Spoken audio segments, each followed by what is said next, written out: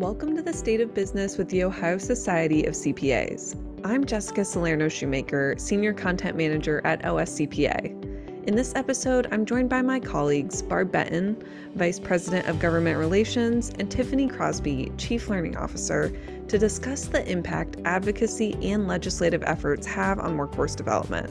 We cover OSCPA's government relations efforts, sitting for the CPA exam, and the critical role members play in using their voice when it comes to the Ohio State House. We kick things off with Tiffany sharing more about the distinct role CPAs play when it comes to workforce development. When I think about OSCPA's role in workforce development, I think we are uniquely positioned when you just think of our ecosystem.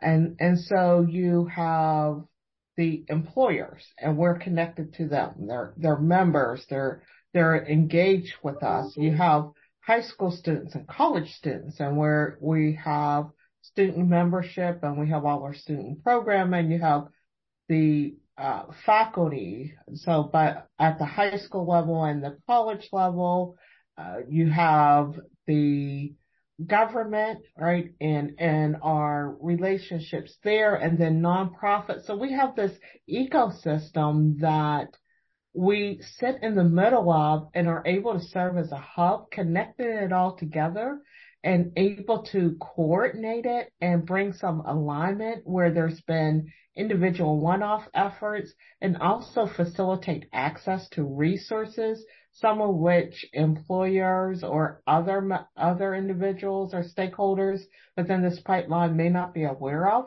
So we're able to bring all of that together and bring some cohesion to it. And I think that there is incredible value in that, and that will accelerate our ability to be able to address the talent crisis for the profession. Absolutely. And Barb, can you tell me, why is it important that OSCPA have a voice at the State House?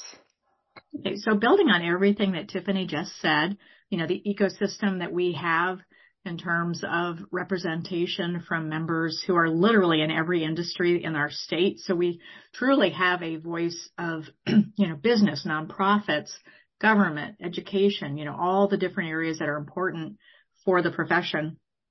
And, building on that, when we go down to the State House, they know that we are the voice of the CPA profession. We are the only organization specifically dedicated to promoting and protecting the CPA credential, the integrity of that important credential that our members work so hard to obtain. And in addition to that, we're very involved with economic issues, like trying to drive the business climate in Ohio to make it strong. And, because that's what businesses want, right? They want to be stronger. They want to grow. CPAs, as much as they do, some of the audits and the tax returns, what they really love to do is help businesses grow and thrive, all businesses. So when we go down to the State House, we're speaking on behalf of lots and lots of industries, and the legislators know that. And Barb, obviously, when we talk about things at the State House, 120/150 is a very hot topic. Can you give me more background on that for maybe people who are not as up to date on 120/150 and where we stand today? Sure. What 120/150 refers to is being able to start sitting for the CPA exam when you have essentially 4 of the 5 years of education done as a college student. And the reason that was so important is there were already over 35 states that allowed that, and Ohio was kind of behind the curve a little bit on that. We felt that Ohio college students were at a disadvantage in being able to get a jump on their career path. It's important for students to be able to get all that done. There are so many challenges that future CPAs have once they start their career. They have to start studying for the exam. They're really jumping into their first real job, if you will, and they want to shine in that, and certainly becoming a CPA, many industries have times that are busier than others. no matter what you do, whether you're working for a corporation or a firm. And adding the stress of having to pass all 4 parts of the exam once you're done with college, it is just a real challenge. So by pursuing sitting at 120, what we were doing is listening to our young professionals, listening to our current students of they need to start getting this done or, to be able to accomplish their career goal of becoming a CPA. So what 120 means is that once you have finished the 4 years and you have finished 80% of your accounting hours, so 24 of the 30 required accounting hours, plus your 24 business hours, then you can start taking parts of the exam closer to when you're actually learning it. So, for example, let's say you just finished your audit coursework. You can start taking that part of the exam, or the same with tax. And what that means is that by the time you graduate, potentially, you could have 2, 3, maybe even all 4 parts of the exam done. And that gives a real career jump to these individuals who are just starting out working and want to become licensed as CPAs. The reality is that just as we are advocating for one position, generally there's another group or many groups out there advocating for the opposite position. That's especially true when you're coming to, more controversial things like taxation issues. But even with the effort to try to enable the successful effort, I will say, thanks to many of you, to be able to start sitting for the CPA exam at 120 hours. There were people that came in and testified. Generally, they were educators in Ohio. But that's why it's so important that OSCPA have relationships built with legislators. It's no different than any other industry. It's all about relationships and trust. And that is one of the things that OSCPA does on your behalf is work to build that trust with elected officials so that your voice will be heard. And knowing both of what you both just spoke on, what other ways will workforce development, play a part in accounting's future and in the state of Ohio's future? Workforce development has so many different aspects to it that we need to address. So we have the pipeline and we have the existing workforce, and they both have a role within this workforce development. And there are barriers to entry or barriers to progression that we want to make sure we're mindful of. Some of those are more perception than reality, right? And so we have to deal with that.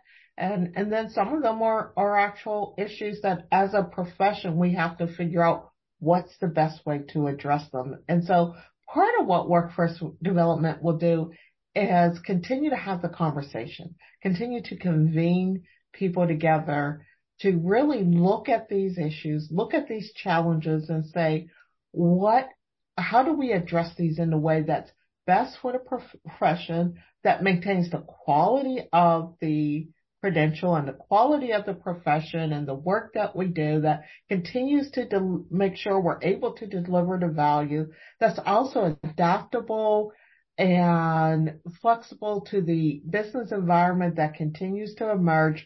There's lots of changes going on there. And so we think that workforce development is going to be that critical factor that is going to continue to navigate these issues, right? And to continue to help our businesses, our members, our constituents navigate those issues as they play out into the future. And so it is hard to sit here today and predict here's exactly what we will need to address. We know some pieces we'll have to talk about experience. We'll have to talk about internships and apprenticeships and what does that look like? What are the possibilities? But making sure that we do so in a way that's very intentional, right? And that really considers how we continue to protect the sustainability of the profession. And it's interesting to think about sustainability of the profession. And I'm not talking ESG as far as sustainability as issues there, but really how we continue to make sure that we exist and are delivering value into the future. And so sustainability from that standpoint is really a large part of what workforce development is about. Okay. So building on what Tiffany just said, workforce development is critical to the profession itself. Not only the broader business community, but anybody trying to hire a CPA knows that there just aren't as many candidates out there as there used to be. The number of individuals going to college is down in our state. The population is down in our state somewhat in terms of who's going to college, to feed into that. And that's only going to get worse, as years go by. So we're looking at, the nuts and bolts of what can we do to help our candidates become licensed to achieve their career goal. And one of the things that we're looking at very closely right now that individuals can help with is changing how long candidates have to pass all 4 parts of the CPA exam. And for those of you who are listening who, are part of the group that was able to pass it with 120 semester hours, back when you were doing it with the written exam, sitting in that room for 2.5 days, pencil in hand and scribbling out your answers, you know that you had 3 years to pass all 4 parts of the exam. And a big reason for that was that you were able to take it twice a year. There were locked in places where you go to a big building and sit down there and take it. And then after the test switched to electronic approach, it was provided more often. And so the thinking of regulators at that time was, okay, before it took 3 years to have 6 opportunities to pass 1 part. And now you can do that in 18 months. So that's why they cut the window back to 18 months rather than the full 3 years. Well, what we found as time goes on, especially in today's business climate where there is just a lot going on. We have, new future CPAs who are trying to really thrive in their new role with their job. Many times they're working more hours in certain times of year, or they're starting families. They're trying to pay off student loans. They have a lot going on in their lives, and having the time they need to study for each of these parts isn't always there. It's just a reality, that there's a lot going on at the same time. And now they have half as much time as, more veteran CPAs had to pass the exam. So we are working with other states and business leaders here in Ohio, other states across the country to try to double that window back to the full 36 months. The reality is there was, all of you who are listening who passed it with 3 years knows there was no harm to the public. There was, individuals were able to get it done. And that's what we want to go back to. We want to stop handicapping current candidates for the CPA exam. So that kind of leads into what can you do? Those of you who are listening, what can you do to help out with this effort? We just recently had a letter writing campaign through our website. Unfortunately, the window did close on that, but I'm sure we will have future opportunity. So with that, that's a way that you can get your voice out in a very easy way. Just what I encourage you to do is keep a close watch on our publications that come out weekly. We have the eCPA Weekly Takeaways that comes out on Thursdays. And then on Sundays, we have Leg Up, which is short for Legislative Update. And we have all the latest news on the issues that you need to know about. So please look for those. If you know a particular legislator that you are willing to work with help us get our message out to them, give us a call or just call OSCPA and ask for somebody on the government relations team, or email us at government@ohiocpa.com, and we will get right back to you. And I will add to that to also be on the lookout for opportunities to share your perspective as we continue to work on workforce development. We will have working groups, focus groups. We'll have surveys and just opportunities for you to engage. So please make sure you take advantage of those opportunities so that we are able to hear your voice and consider that as we continue to just tackle the talent issues for Ohio. Thank you to Barb and Tiffany for joining us to talk more about how advocacy efforts impact the future of workforce development in the profession and in Ohio. We're releasing new episodes every Wednesday, so please subscribe and download wherever you get your podcasts. And if you have questions or comments about the series, you can contact me at jsalerno, JSALERNO, at ohiocpa.com. Thanks for listening.